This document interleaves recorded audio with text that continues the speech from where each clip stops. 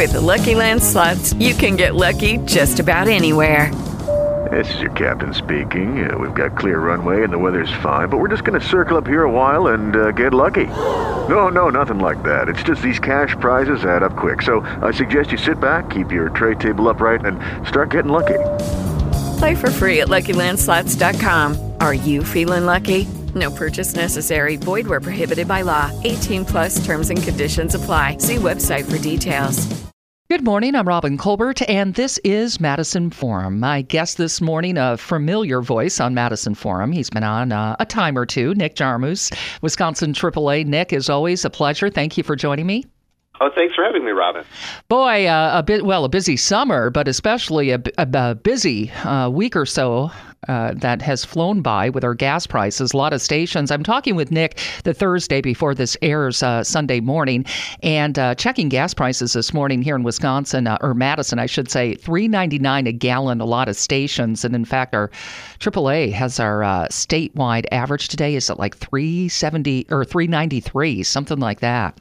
That's right. Yeah, our statewide average is $3.93 right now. It's about 15 cents above the national average, which is a really unique occurrence for us. I checked it earlier this week, and it's been a good 3+ years since Wisconsin's average was above the national average, and it really does show you what a unique situation is going on right now with our prices.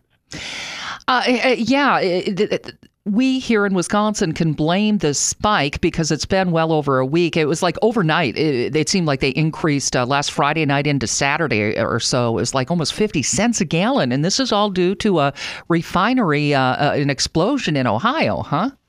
That's correct. Yeah, there was a fire, a deadly fire, actually. There were 2 workers who lost their lives in it in Ohio, and it's a major refinery that sources a lot of the gas for Wisconsin and Michigan and other upper Midwestern states.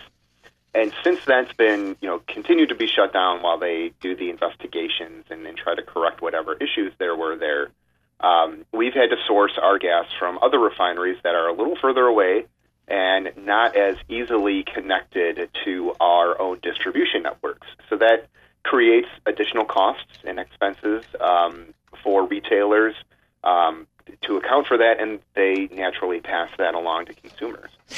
Yeah, so what's our backup? And also I wanted to ask, are all regions of the state, I mean, this is the statewide average, but, is it just like southern Wisconsin that's feeling more of a hit from this Ohio refinery, or far northern Wisconsin? Is that impacted too, or does that region get it piped in from elsewhere? Well, far northern Wisconsin has the highest prices right now still, which is typical because they have to get their gas transported for a longer period over trucks. I mean, ultimately, all gas is delivered to the stations via truck, but the length of that distance between the station and where the truck fills up at the pipeline depot is going to determine, how much extra cost there is, because it's much more expensive for it to be shipped by a truck.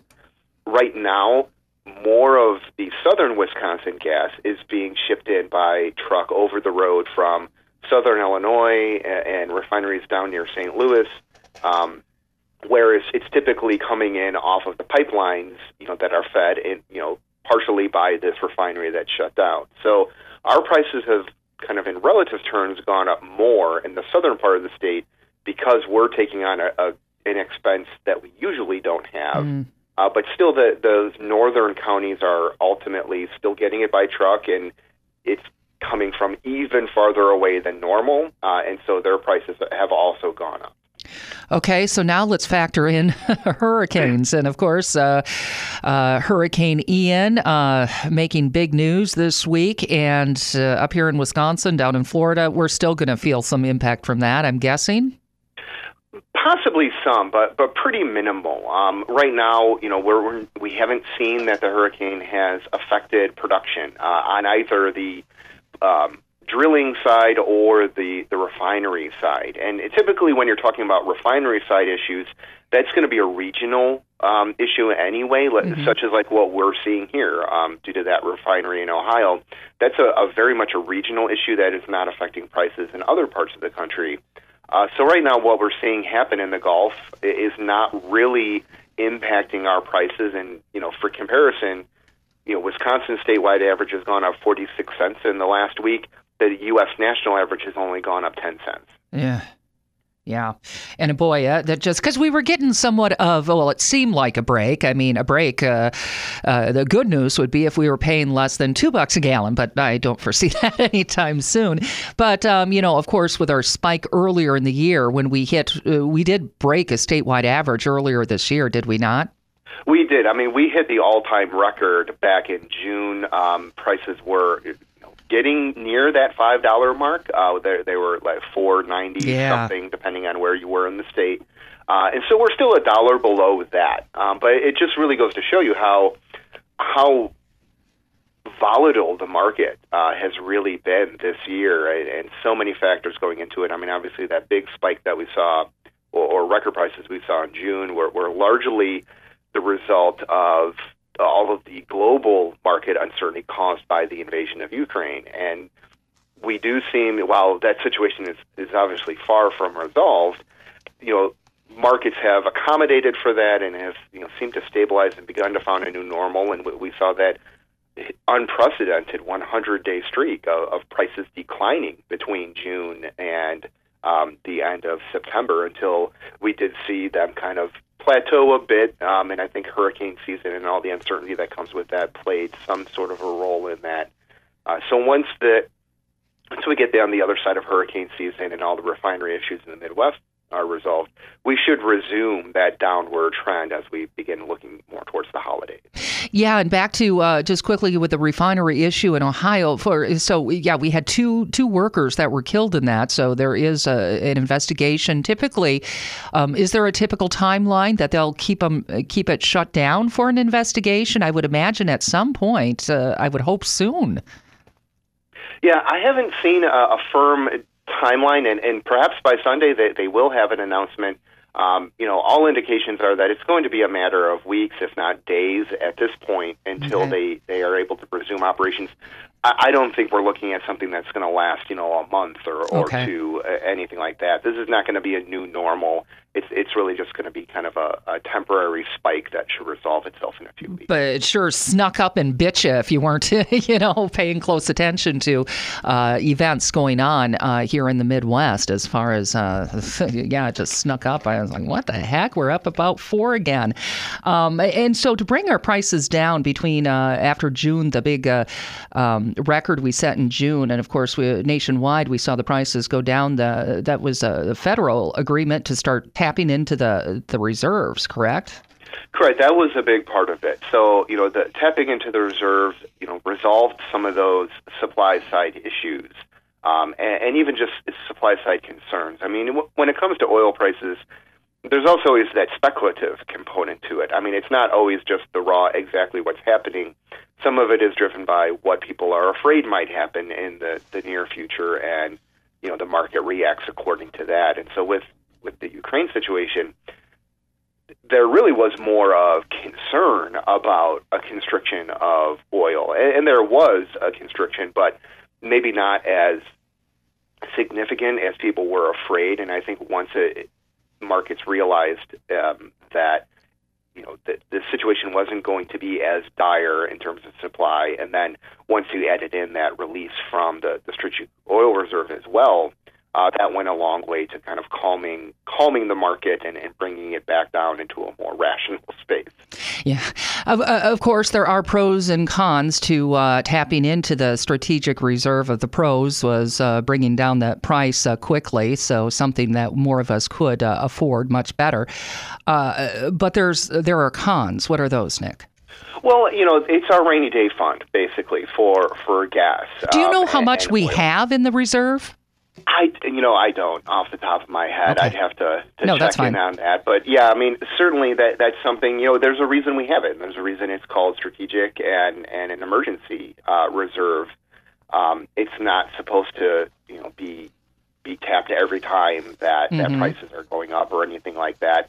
And so, we can have a debate, and I think you can have a good faith debate about whether this situation called for that significant of an action or warranted tapping into it. I mean, certainly everyone agreed that prices were getting to a point that was just a real hardship for a lot of people.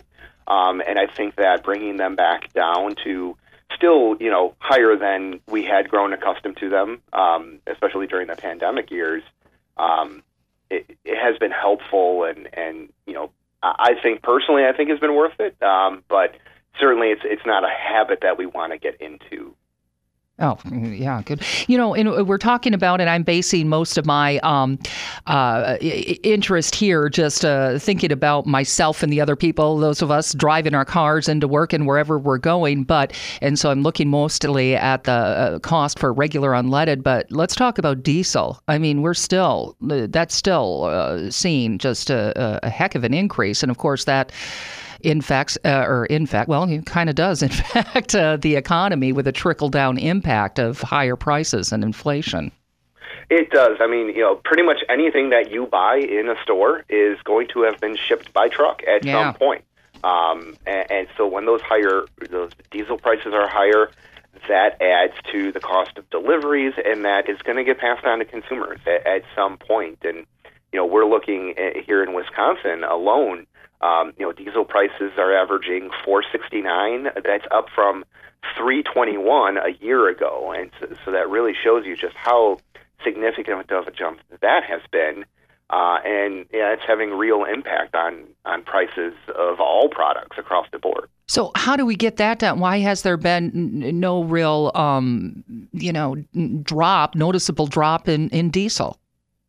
Well, there has been a drop. It hasn't been as significant. I mean, even a month ago, we were at $4.95 for diesel, where we were at $3.61 a month ago for regular gas. Diesel it comes from oil just like gas, but it's a different refining process.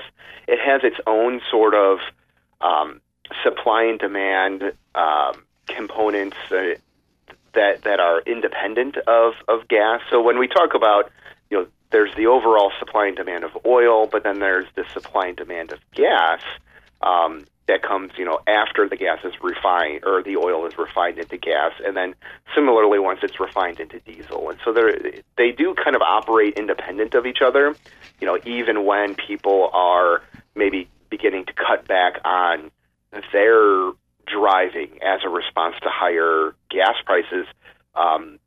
Trucks don't always have that option. I mean, deliveries still need to be made. Stuff still needs to get to the store. And so they're not able to adjust the demand on the diesel side as easily as everyday motorists can kind of adjust their demand on that side. Now, this week, actually just yesterday, President Biden out stern warning, perhaps, telling gas stations don't be boosting prices in the aftermath of Ian. In fact, he said, cut your prices now. How big of a role do gas stations, you're going to hear a debate back and forth. The Petroleum Association and gas station, convenience store associations will all say, no, don't blame us. Well, others will say, no, they're just increasing their profits. Well, it's always hard to comment on, specific. And I do sometimes get questions about, well, I saw this station at this. And it's hard to talk about specific stations. Sure. On aggregate, most gas station owners, they're not making their profit on the gas. Their major profit margins come from the convenience store. And so they're really, if anything, just trying to break even on the gas and make sure that they're not losing money on it. Here in Wisconsin, we actually have a law that requires them to sell gas at a minimum markup above wholesale.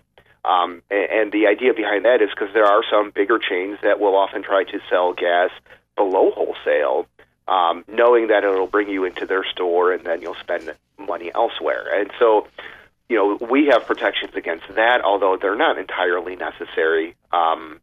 Yeah. But, Florida doesn't have that, but I do think in areas where, stations are increasing prices, that typically means that their prices are increasing, to purchase from the wholesaler, and you really can't fault them for passing that along because they need to recoup that themselves. That's not to say that there aren't situations where, stations maybe are inflating their own prices well above what they paid for them.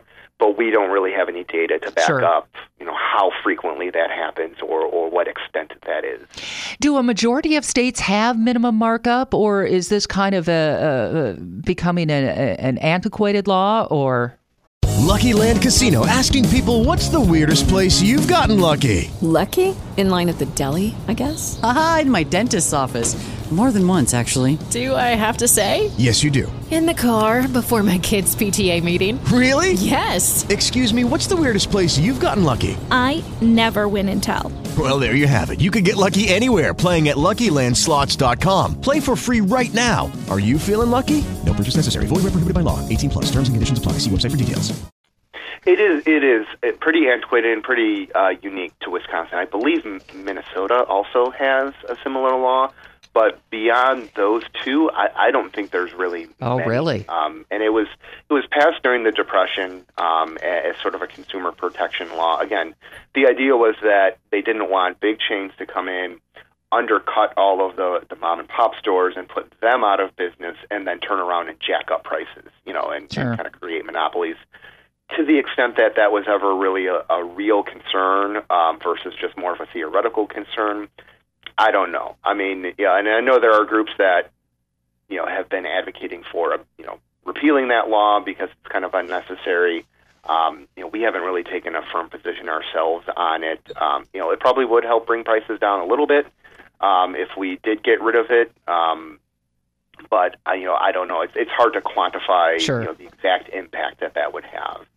Now, as far as the impact on travel, last I recall, it seemed like our numbers, of course, coming out of the pandemic, were more free to move about. In fact, pretty much all travel restrictions are going by the wayside. Have we seen high gas prices impacting our travel, or are those numbers still pretty healthy? They are. I mean, right now we're kind of past the peak travel season. We probably won't have big travel numbers again until we get closer to the holidays. Mm-hmm. But for what we saw for Memorial Day, Independence Day weekend, our forecasts and data showed it was very, very busy, very robust travel season.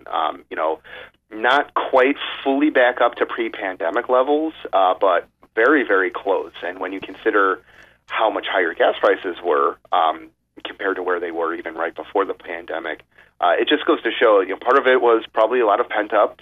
We really want to get out. We haven't taken a vacation in a few years, and we're going to do it one way or another. But we also do know that there's even, absent a 2-year pandemic like that, there's always a lot of desire to get in that family road trip. And it's something that people plan for, they budget for.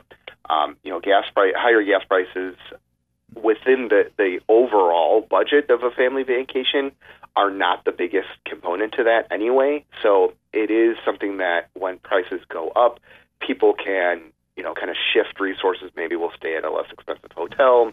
Maybe we'll cut the trip short one day, Sure. to save on one night of a hotel, things like that to make sure they can still take a trip and get that vacation under their belt for the year, regardless of what the gas prices are. Where you tend to see demand and driving habits shift is just in the day-to-day driving. People become more conscientious about, well, how often have we run to the store this week? Or, I'm heading out today, I'm just going to try and get everything done. That way we don't have to head back out at all, later in the week, aside from, maybe dropping the kids off at school or whatever. So you see those adjustments on kind of a day-to-day level, but people still wanting to take those big trips. So I know you don't have a crystal ball, but you're constantly, I'm sure, asked, Nick, probably by family as well. It's probably quite annoying for you. Hey, what's the forecast for gas prices going to be through the remainder of 2022? So it's sounding like, once we get this refinery issue in Ohio, once that's remedied, that plant back up and running, we can kind of, do you think, get through the rest of the year under 4? Yeah, I mean, that's the expectation. We were getting close to being almost under 3. I know. We were well on that track. I think we're going to get back on that track, especially once this refinery is back online. Most factors aside from hurricane season right now are pushing in the direction of lower prices. We're having dropping demand, which is a seasonal issue more than anything. right now, and then we also are seeing low, oil prices, generally falling. They kind of go up sometimes on a day-to-day basis, but we're seeing oil prices that really are getting back into the range that they were back in January before the Ukraine situation began. So that indicates what we should see prices continue to fall through the winter, barring some other major disruption to either the supply side or the demand side. Sure, yeah, another refinery. You just can't tell. You never know. Let's talk about some other issues on the road. I thought this was a really interesting recommendation from the NTSB, National Transportation Safety Board, this past week, that they say all new and they can recommend anything they want. Doesn't mean it's going to happen, but all new vehicles, they say, should be equipped with alcohol monitoring systems. Huh. Yeah, we support that. It does create an additional expense in the vehicle, but in the grand scheme of things, it's worth it because about 30% of all traffic fatalities are connected to alcohol-impaired driving, and that's both on a national level, and that's right about where Wisconsin is as well. So being able to, if we could eliminate those, you can eliminate 30% of crash deaths. But that would be huge. I mean, we've seen, especially in the last few years, more and more fatalities happening on the road. And that was even during the pandemic when fewer miles were being driven. We saw crash deaths continue to increase and really shoot up because the people who were on the road were unfortunately, maybe not driving as safely as they should. They were happening at a higher rate of speed because traffic congestion was down, particularly in urban metro areas. And so this could go a long way to really addressing it. And it's part of this new thinking about traffic safety that, is being adopted both at the federal level and then states are adopting. It's called the Safe System approach. That's kind of the technical term for it. But it's the idea that we really have to build more and more redundancy into these systems to make sure that we eliminate the possibility of tragedy as much as possible. So, sure, we need enforcement. We need cops on the road pulling over drunk drivers. But if we can prevent people from getting behind the wheel when they're drunk to begin with, then, that helps even more, and that even reduces the chances even more. So, this could go a long way to making vehicles themselves safer, while still, doesn't replace the need for individual drivers to still be more responsible, and it doesn't replace the need for us to have law enforcement out there addressing, right there on the spot on the road. Yeah, and I guess I'm just kind of curious as to how this equipment would appear in new vehicles. I think of the current repeat offenders having to blow in a tube to start up their cars. So that doesn't seem like a very a feature that would be very well embraced. It seems kind of out of your way. How would they detect the alcohol, or is that the only way you can do it? No, this one operates, and I admit I'm not an expert on this particular technology, but my understanding is that it is more of a passive monitoring system. It's not something like the monitors that they have, the court-ordered monitors where you actually have to blow into it.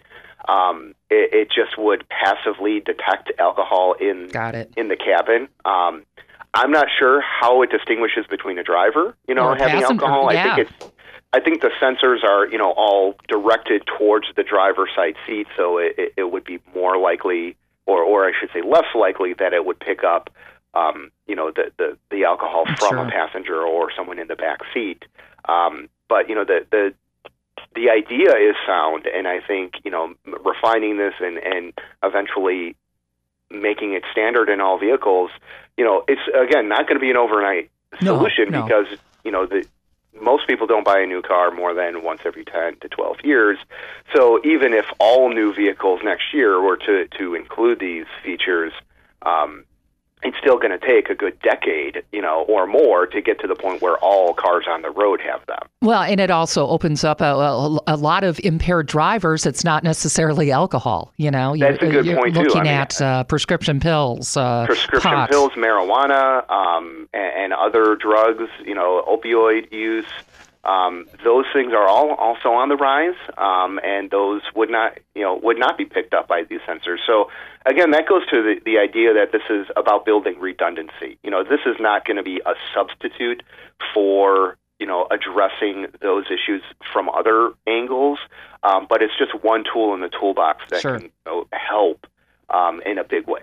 Yeah, not to take away from the driver responsibility that one would hope would be there. Another safety feature, automatic emergency braking systems. That's kind of causing an issue, though. I think there's a false sense of security that our cars can monitor our activities and will take care of the safety when we have to be paying attention as well. That's right. This is an issue we've been monitoring and doing research on for a long time. And in fact, we just put out a study today that was released where we tested automatic emergency braking specifically and found that it is not 100% reliable. And I don't think anyone thinks that it is. But what we found very specifically is that the effectiveness of it goes down significantly when you're driving at higher speeds. And so, in a lot of ways, in real-world speeds. These systems are often tested at relatively low speeds, but we tested them at actual normal driving speeds that you would encounter on real roads and found that they're much less effective at those speeds, even to just stop you from rear-ending someone in front of you. Yeah. What we also found is that if you use them, or if you're at an intersection and you have either a head-on collision or a T-bone collision, it really is limited in its ability to prevent those sorts of collisions. And so that, again, reinforces the idea that these new features are great. They have a lot of benefits to them, but they do not replace individual driver responsibility to be engaged and focused and responsive behind the wheel. Yeah, and we were talking about during the pandemic and driving behaviors with less people on the road. We're still seeing, more of us are back on the road, but the dangerous behaviors that we picked up over the pandemic have not gone away and really raising the alarm. I know nationally, statewide, just the reckless traffic fatalities we're seeing. Yeah, I mean, that's something, and we're seeing it also, especially in urban areas. That's where we saw the biggest increases, largely because of that congestion factor allowed people to travel at higher rates of speed. And that's the thing with speed. It doesn't always necessarily contribute to the cause of a crash, but when crashes happen at a higher rate of speed, there is a much higher likelihood that they'll be deadly or at least major injury-causing crashes. So that's, the one thing, as we kind of look at the landscape of what are the things that we can do to bring fatalities back down.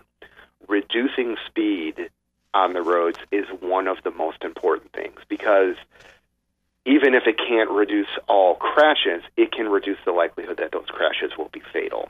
And so in residential areas, traffic calming techniques, building roundabouts in, putting speed bumps on residential streets, those have all, been proven to be very effective. It's much trickier to do that, though, on urban roads. And we see that, especially when you're talking about major arterial roads that are designed to just get people in and out of an area or pass through an area. But you also have a population that's living alongside that road and maybe needs to cross that road to get to shopping or, their doctor's office or things like that. And so we have to figure out how to make sure everyone is sharing that space in a safe way. And we just need to slow people down, even on those major arterial roads. Yeah, and, putting speed aside, also factor in, in this phenomenon, in the past 10 to 20 years, are mobile devices. And whether you're in the car or you're that pedestrian walking, that's just, increased exponentially, the numbers of accidents due to that. That's right. I mean, the ubiquity of smartphones is a challenge, and especially because our research has shown that hands-free use of these devices can often be just as dangerous. Even if you're not touching or looking at your phone, if you're using voice-commanded technology to either dictate texts or try to, tell your phone to play a certain song. We've all, probably experienced that those systems don't always work very well, and then, when they don't work well, we get distracted by that. And so you either end up picking it up and trying to do it manually yourself, or you just get flustered, and that takes your mental focus off the road, which is just as important as keeping your hands on the wheel and your eyes forward, is keeping your mind focused on what's occurring on the road and not splitting your attention off like that. Hopefully, if you just keep repeating the message, one of these days, people will pay attention. That's our hope. Yeah, all right. Nick Jarmus, Wisconsin AAA, my guest this morning. Nick, anything before we wrap it up? No, just encourage everyone to slow down, stay safe out there, buckle up, stay focused, and have a good weekend. All right. Nick Jarmus, again, Wisconsin AAA, my guest this morning. You've been listening to Madison Forum. With the Lucky Land Slots, you can get lucky just about anywhere. This is your captain speaking. We've got clear runway and the weather's fine, but we're just going to circle up here a while and get lucky. No, nothing like that. It's just these cash prizes add up quick. So I suggest you sit back, keep your tray table upright, and start getting lucky. Play for free at LuckyLandSlots.com. Are you feeling lucky? No purchase necessary. Void where prohibited by law. 18+ terms and conditions apply. See website for details.